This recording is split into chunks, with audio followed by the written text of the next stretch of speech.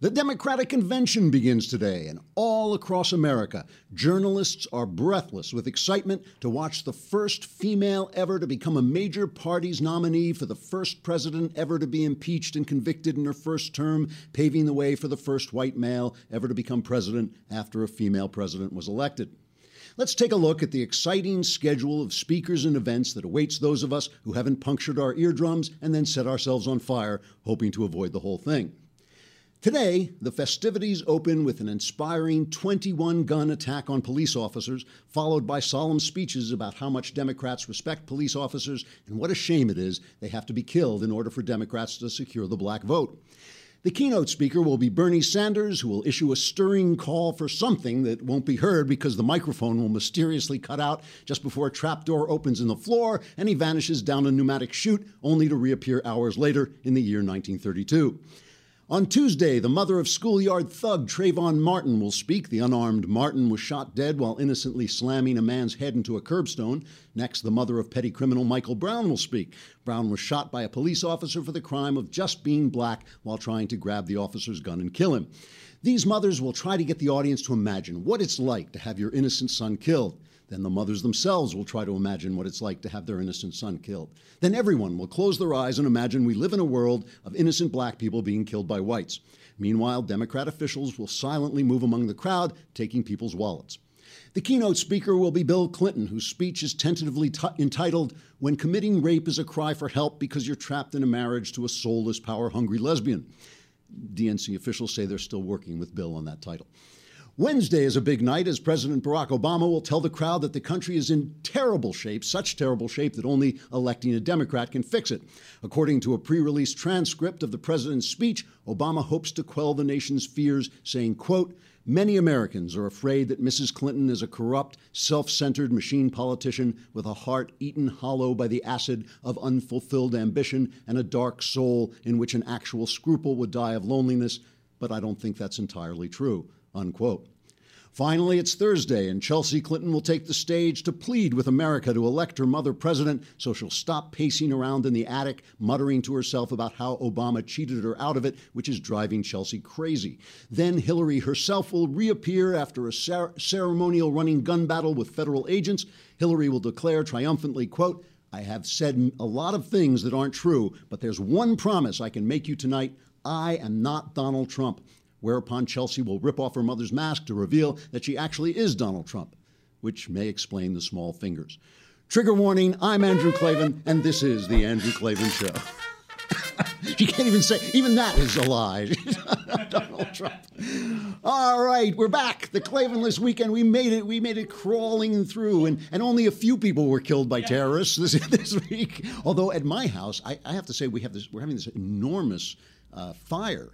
And it's not that close to us, but on Saturday, the wind was in our direction. So I wake up and the Klavanless weekend begins. The sun is seriously the color of blood. It is blood red and smeared. It looks like somebody painted it sloppily and it's all smeared because the smoke is so thick. My car is covered in ashes and there's this weird green apocalyptic light shining on. And I thought,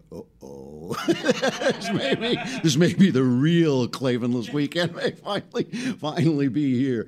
All right, and plus, a lot of people attacked me. A lot of you listeners attacked me for my opinion about Ted Cruz. And, of course, as usual, you're wrong and I'm correct. And also, on top of which, I told them, I said, put your fingers in your ears and whistle Dixie. But they probably didn't hear me because they had their fingers in their ears and were whistling Dixie. But they didn't, if I tell you not to listen and you listen and then you get offended, whose fault is that? All right. So we have 15 minutes, right, on Facebook Live. Here we are. Hello. And then come over to the Daily Wire and hear the rest of it, and then subscribe, and you can watch the whole thing and also be in the mailbag, which is important because otherwise your questions just go unanswered, and you just go through life like that. And one day you'll be old, and you'll say, I could have had all my questions answered, and I didn't subscribe. So subscribe. It's like it's free for a month, I think, and then it's $8 a month, and it goes up, I think, $1 every month until it's, I think, $100,000 or something. No, it's $8 a month. So anyway, so here we go into the DNC convention. Donald Trump got a bounce, apparently, from a CNN ORC poll. He got a big bounce from his convention and was something like, I think he's like now 5 points up in a four-way race, and Clinton has now got a 68% untrustworthy rating. 68%, which means a lot of people are going to go in and say, "Oh, I'll vote for the crook." They're still going to vote for her, but she's 68%. That's a lot of people. And she picked a vice president candidate, Tim Kaine, and that's not going to do anything for her. But actually, I don't think she expected it to do anything for her. She picked the most moderate white bread male she could pick, basically feeling that Trump was shooting himself in the foot, and she didn't have to worry about him. I think, because she is not appealing to the left of the party, who are now good and properly ticked off because of these WikiLeaks of thousands of DNC emails showing that, in fact, just like Bernie said they were, the DNC was plotting against him. They were saying all these nasty things about him. They were going to use his religion against him. They were, strategizing on how to defeat him and get him over, and they're wishing, oh, why isn't it just over? So everything that Bernie said, well, here's Bernie's response to hearing the news, what he had to say. He's talking to George Stephanopoulos. I told you long time ago that the DNC was not running a fair operation, that they were supporting Secretary Clinton. So what I suggested to be true 6 months ago turns out, in fact, to be true. I'm not shocked, but I am disappointed, and that is the way it is. What should be done about it? Well, what I also said many months ago is that for a variety of reasons, Debbie Wasserman Schultz should not be chair of the DNC. And I think these emails reiterate that reason why she should not be chair. But I think the main reason, to my mind, is not only these emails. The main reason is we need a Democratic Party that is open, that is bringing working people into the party, that is bringing young people, that is bringing all of the people in this country who are sick and tired of an economy that works well for the 1% while the middle class continues to decline. Let me just interrupt you there. What our campaign was about, George, was revitalizing American democracy. I want to see that incorporated into the Democratic Party, and I don't believe that Debbie Wasserman Schultz is the person to be able to do that. See, the reason this is important, the press is way underplaying it, and I'll get back to this in a minute, but the reason it's important is not because of us, not because of conservatives. It's important because Hillary Clinton is now at the top of a party that disagrees with her. That the party, something like 60% of Democrats, 60% have a positive view of socialism. 60% of the party have a positive view of a philosophy that has sapped every country it has ever touched, has sapped the energy and economy and freedom out of every country it has ever touched. 60% of Democrats now think, not a bad idea. We could destroy our country like that. That'd be fun, And so Bernie Sanders is the face of the Democrat Party. And a lot of people who might have been thinking, better than Donald Trump, and I don't want to vote for Trump and all this stuff, are now really ticked off. They're outside protesting against it and all this stuff. On top of which, you got to hear, this is a long cut. This is the first Clinton Scott Pelley cut on CBS. Now, Pelley confronts, this is the first interview on 60 Minutes of Hillary Clinton and Kaine together, running the team together, and Pelley starts to ask them about this. I'll tell you what's important about this after you listen to it, but all they do is dodge for it. It's about 2 minutes long, so listen to this exchange. Brad Marshall, the chief financial officer of the committee, wrote in an email, "For Kentucky and West Virginia, can we get someone to ask his belief? Does he believe in a God? He had skated on saying he has a Jewish heritage. I think I read he's an atheist. This could make several points difference with my peeps," end quote. Did you know anything about any of that? No, and I didn't know anything about it, and I haven't read any of those, but I am adamantly opposed to anyone bringing religion into our political process. I mean, the Constitution says no religious tests, so that is just absolutely wrong and unacceptable. But maybe the point, Madam Secretary, is you have people in the Democratic National Committee who are supposed to be, if you will, agnostic about who the nominee is going to be. And they seem to have their thumb on the scale for you. They seem to be working against Bernie Sanders, their fellow Democrat. Again, I don't know anything. I don't know anything about these emails. I haven't followed it, but I'm very proud of the campaign that I ran, and I'm very proud of the campaign that Senator Sanders ran. In your view, any effort in the DNC to favor one candidate or another would have been improper? Again, I don't have any information about this, and so I can't answer specifically.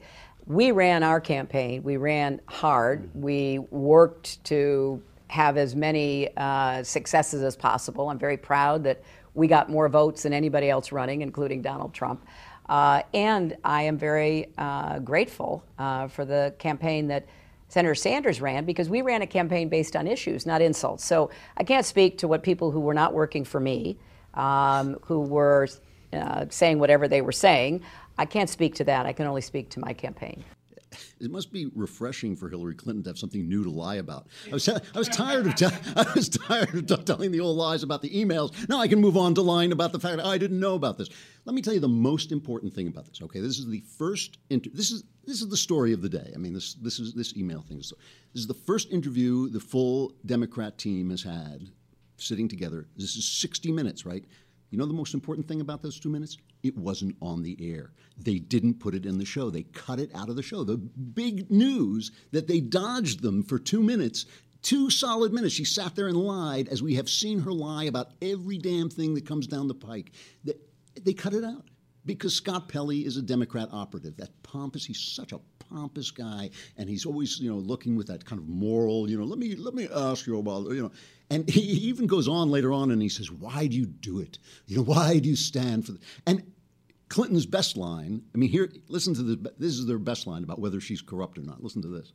I will take responsibility for any impression or anything I've ever done that people have legitimate questions about. But I think that it's fair to say there's been a concerted effort to convince people like that young man of something. Nobody's quite sure what, but of something. I often feel like there's the Hillary standard, and then there's the standard for everybody else. What's the Hillary standard? Well, it is, a lot of, as you saw at the Republican convention, unfounded, inaccurate, mean-spirited attacks with no basis in truth, reality, which take on a life of their own. And for whatever reasons, and I don't want to try to analyze the reasons. I see it. I understand it. People are very willing to say things about me, to make accusations about me that are I don't get upset about them anymore, but they are very regrettable. So there's the Hillary standard and the standard for every... I'm not sure that's a good line for her, because the Hillary standard, if she weren't running on the Hillary standard, they'd be taking her picture face forward and then sideways and then leading her away in handcuffs. I mean, everybody else on the planet would be in jail, or at least in court, for the stuff she did with the email. And I also like the fact, like she says, and we never quite know what the charges are. You know, on a list? I mean, it's amazing. There's a Hillary standard. But all of this stuff, the important thing about this stuff is that they didn't air it. They don't put it on the air because the press, well, we know they're in the tank, but I want to take a look. I'm going to tell you, I've told you the Klavan's first rule of mainstream media journalism. Now I'm going to tell you the second rule of mainstream media journalism. And you may have to, we're going to lose you on Facebook in a minute, so you may have to tune in at the Daily Wire if you want to hear this. But first, let's look at Clinton's campaign manager, what he's going to say about the DNC. It's all a big Russian conspiracy. It's Robbie Mook talking about how the emails were released. What is the reaction of the Clinton campaign to these DNC leaked emails suggesting that top officials, including the CFO there, were actively discussing ways to hurt Bernie Sanders in the primaries? Well, I think the DNC needs to look into this and take appropriate action, and I'm sure that they will. What's disturbing to us is that experts are telling us that Russian state actors broke into the DNC, stole these emails, and other experts are now saying that the Russians are releasing these emails for the purpose of actually helping Donald Trump. I don't think it's coincidental coincidental that these emails were released on the eve of our convention here. And that's disturbing. And I think we need to be concerned about that. I think we need to be concerned that we also saw last week at the Republican convention that Trump and his allies made changes to the Republican platform to make it more pro-Russian. And we saw him talking about how NATO shouldn't intervene to defend, necessarily should intervene to defend our Eastern European allies if they're attacked by Russia. So I think when you put all this together, it's a disturbing picture, and I think voters need to reflect on that. All right, on that crazy note, we will leave you at Facebook. Come to the Daily Wire and hear the rest, and we'll see you there.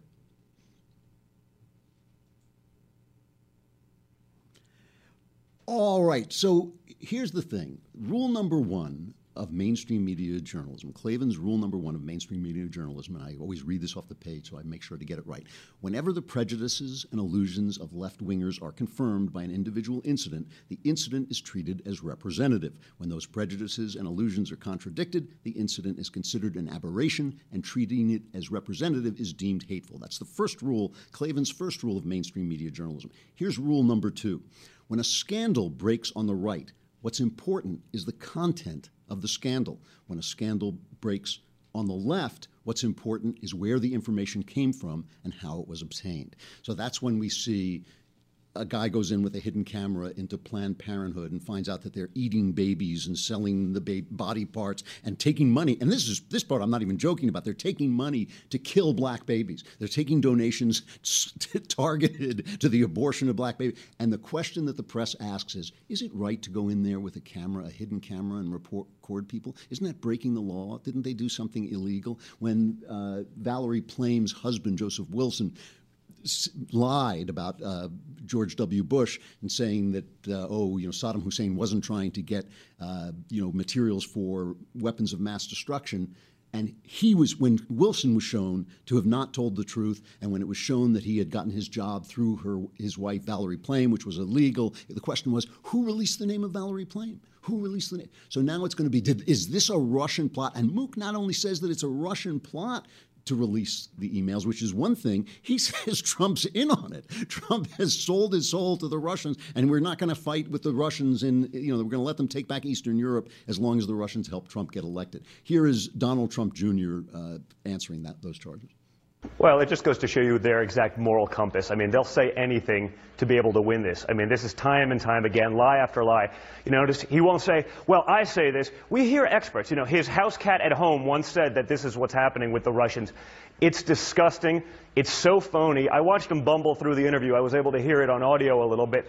I mean, I can't think of bigger lies, but that exactly goes to show you what the DNC and what the Clinton camp will do. They will lie and do anything to win. You hear it with the DNC, where they're leaking emails about Bernie Sanders and his Jewish heritage to be able to try to destroy him in the South.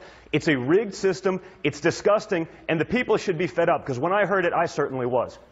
So I have to say, I wish that the guy's father had this kind of focus. Like, he goes right for what he has to say, and he says it, and he has got a little bit of his father's fire and toughness and that kind of, cut your throat response. He doesn't hold back.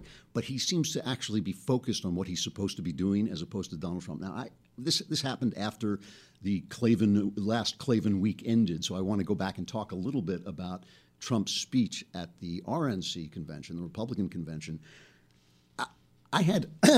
Shapiro and I had almost virtually the same reaction. We were text messaging back and forth. I read the speech about an hour before he made the speech, and I thought, gee, this is a pretty good speech. And it was full of the usual Trump stuff. Trump is really good at identifying the problems and describing the problems. He has no policies to suggest except I alone can fix it. But here is just a piece of this speech. When he started to give it, I thought, my opinion totally changed. Here's the first part. I will present the facts plainly and honestly.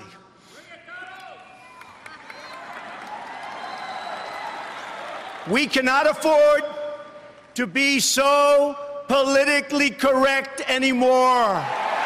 So if you want to hear the corporate spin, the carefully crafted lies, and the media myths, the Democrats are holding their convention next week. Go there. But here at our convention, there will be no lies. We will honor the American people with the truth and nothing else. See, that's good stuff on the page, because this is the whole problem. We all feel we're being lied to. We feel that the press is selling us a bill of goods. They're selling us the Obama presidency as scandal-free when it's racked with scandal. They're selling us the Obama presidency as a success when it's an utter failure. They're selling us Hillary Clinton as if she has something to say other than I will take your money and live well after I retire, which is all she seems to be saying. So this is good stuff. But why is he screaming? And he took this 30-minute speech and he screamed it for an hour and 15 minutes. Remember that girly guy who said the machine gun, the AR-15, gave him PTSD? Gersh Kuntzman. Kuntzman said, "Oh, I fired a gun and now I have PTSD." You know, that's what I felt like after watching the speech. I felt like this orange guy is screaming at me for an hour and 15 minutes. I have a nervous tick afterwards, you know. So then, and then the Democrats' reaction, which, by the way, was in almost every single news story. Every single news story used the same word, almost as if they were coordinating with the Democrats on their stories. It was dark. It was dark. He talked about all the terrorism and the division in our country and the fact that the economy, it was dark. That guy is dark. As if the people are sitting around going, gosh, things are great. You know, gosh, that's why we just are nominating the best people in our parties instead of Donald Trump. You know, they nominated Donald Trump because they hate you. They hate you guys. They hate the establishment. They hate the Republican Party. They hate the Democrat Party. They hate the press. That's why Trump is there. And the press going, it's dark. It's like, it's dark because we hate you. That's why he's standing there. So that's not even a criticism of the guy. And then, you know, he did a good job. He took Clinton apart. He just did it at the top of his lungs. Play this second cut. And when a Secretary of State illegally stores her emails on a private server, deletes 33,000 of them so the authorities can't see her crime, puts our country at risk, lies about it in every different form, and faces no consequence, I know that corruption has reached a level like never, ever before in our country.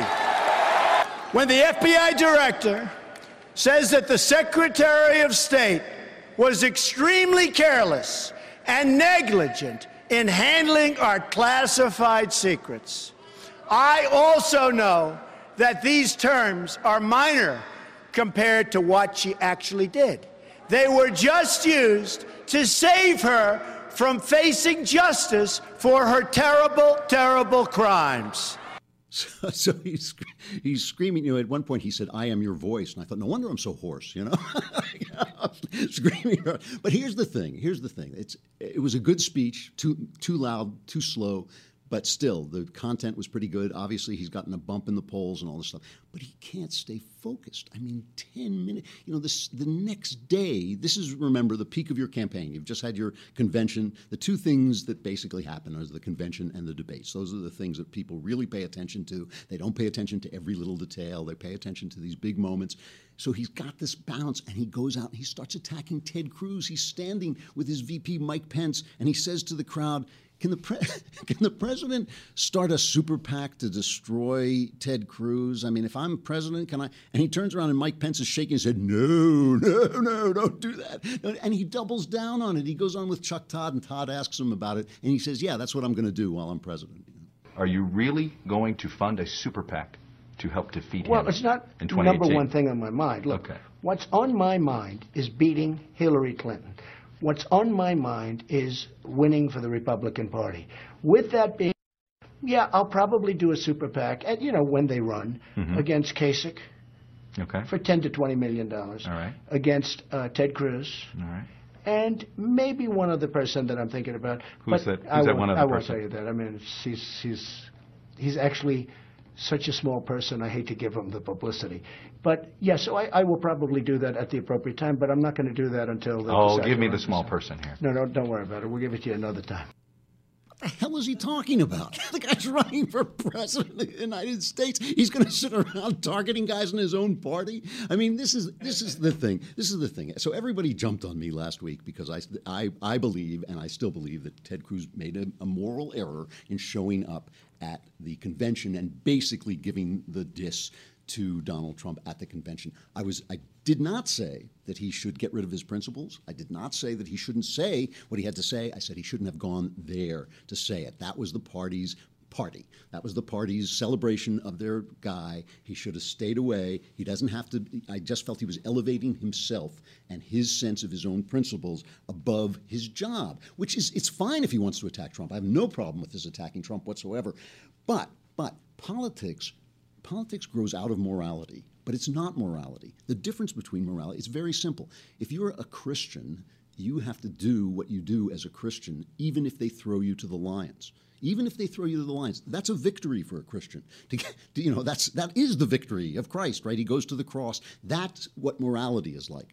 Politics, you got to win. Politics is an instrument for winning. You've got to keep your principles, but you've got to win with your principles. If you get thrown to the lions every election as a conservative, you're just a self-satisfied schmuck. You're just a guy who thinks he's right. That's why in politics you compromise, where in moral issues you don't. That is why sometimes we attack these guys unfairly, because they have to make compromises to stay alive. I mean, that's part of politics, is winning. And I think that there is, as Reagan said, there is no substitute for victory. And I think Ted Cruz let his ego get in the way. He thought he was going to go and slip a little Italian knife into Donald Trump's neck, and Trump wasn't going to even notice. And basically, he brought a stiletto to a nuclear war because Trump just blew him to pieces. And the polls are now reflecting that. So that's my only point about him, that he was not serving the purposes of his party. And if he wanted to attack his party, he shouldn't have gone to the party's convention to do it. That was my only point about him, not that he shouldn't say whatever he wants to say.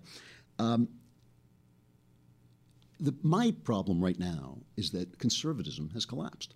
When I saw Ivanka Trump get up and give this speech, and she's very beautiful, and the dress she was wearing sold out in minutes after she stepped down. It did. It was out of the stores in minutes. People liked her and all this stuff. But when she was talking about, equal pay for women, like the government should mandate equal pay for women and would under a Trump administration, and people were cheering that, I thought, well, that's not conservatism. That's my philosophy, my point of view has disappeared from the scene. Fox News, the chief, information giver, the chief media information giver of conservatism, is collapsing in a sex scandal. We're in disarray. And I want to rebuild the conservatism, not just that is principled, but one that can win. And I'm very much opposed, by the way, to these guys who say in order for conservatism to win, it has to become liberalism. That means nothing to me. Winning as a liberal means nothing to me. But we do have to think about how we win and where we win. And listen, there's an argument to be made that conservatism is in better shape if Trump loses. That then we still have the Republican Party and we can rebuild within the party. If Trump wins, we may need a new party to take him out. We may actually have to distance ourselves from Trump. And we may have to see, maybe Trump will become conservative. Maybe he's made a promise to appoint a Supreme Court judge in the tradition of Scalia. Let's see. All of this brings me to stuff I like, because of course, I believe that the culture is the long game, and if we fight in the culture and win in the culture, we'll win 20 years down the line. So here is a controversial stuff I like. I've now recommended this to about 3 or 4 people and gotten different reactions from everybody. The Coen brothers recently made a movie called Hail Caesar, which I don't think did very well, and it hasn't got very good ratings on Rotten Tomatoes and all this stuff. I thought it was terrific. And my attitude toward Coen brothers is simple. I love their crime films. I loved Fargo. I loved Blood Simple, and the other one, No Country for Old Men. I love their crime stories. I hate their other films. I think they're boring. I think they're rambling. I think they're obtuse and obscure. They're obscure. They're like you don't know what they're saying, and that's supposed to be profound. And I just don't think that's profound. So I didn't think I was going to like this movie, but this is the most anti-communist, pro-Christian film that is well made that I have seen in a long time. Plus, it's hilarious. It's about old-time Hollywood in the 50s, and the communists infiltrating Hollywood. It's the only time I think I have ever seen a film about the communists in Hollywood that made them look like what they were, which was self-aggrandizing idiots. But it's also just very funny. Here's a scene in which the cowboy star, they need a guy to star in the sophisticated Lawrence Lorenz film.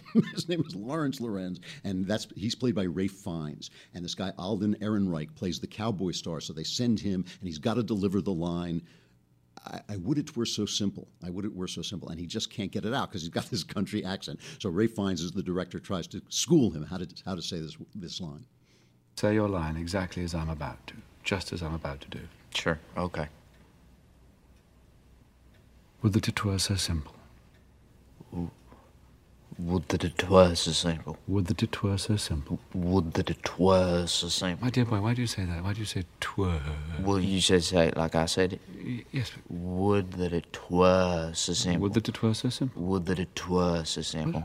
Would that it were so simple. Watch my mouth. Would that it were so simple. Would that it were so simple. Keep your head still. Would that it were so simple. Would that it were so simple. Would that it were so simple. I'm trying to say that, Mr. Lawrence. Lawrence? I thought a minute ago it was Lawrence. No, we can use Christian names, my good dear boy. Lawrence is fine, just as I call you Hobie. Okay. So, would that it were so simple. Would that it were so simple. Would that it were so simple. Trippingly. Would that it were so simple. Trippingly. No, don't say trippingly. Say the line trippingly.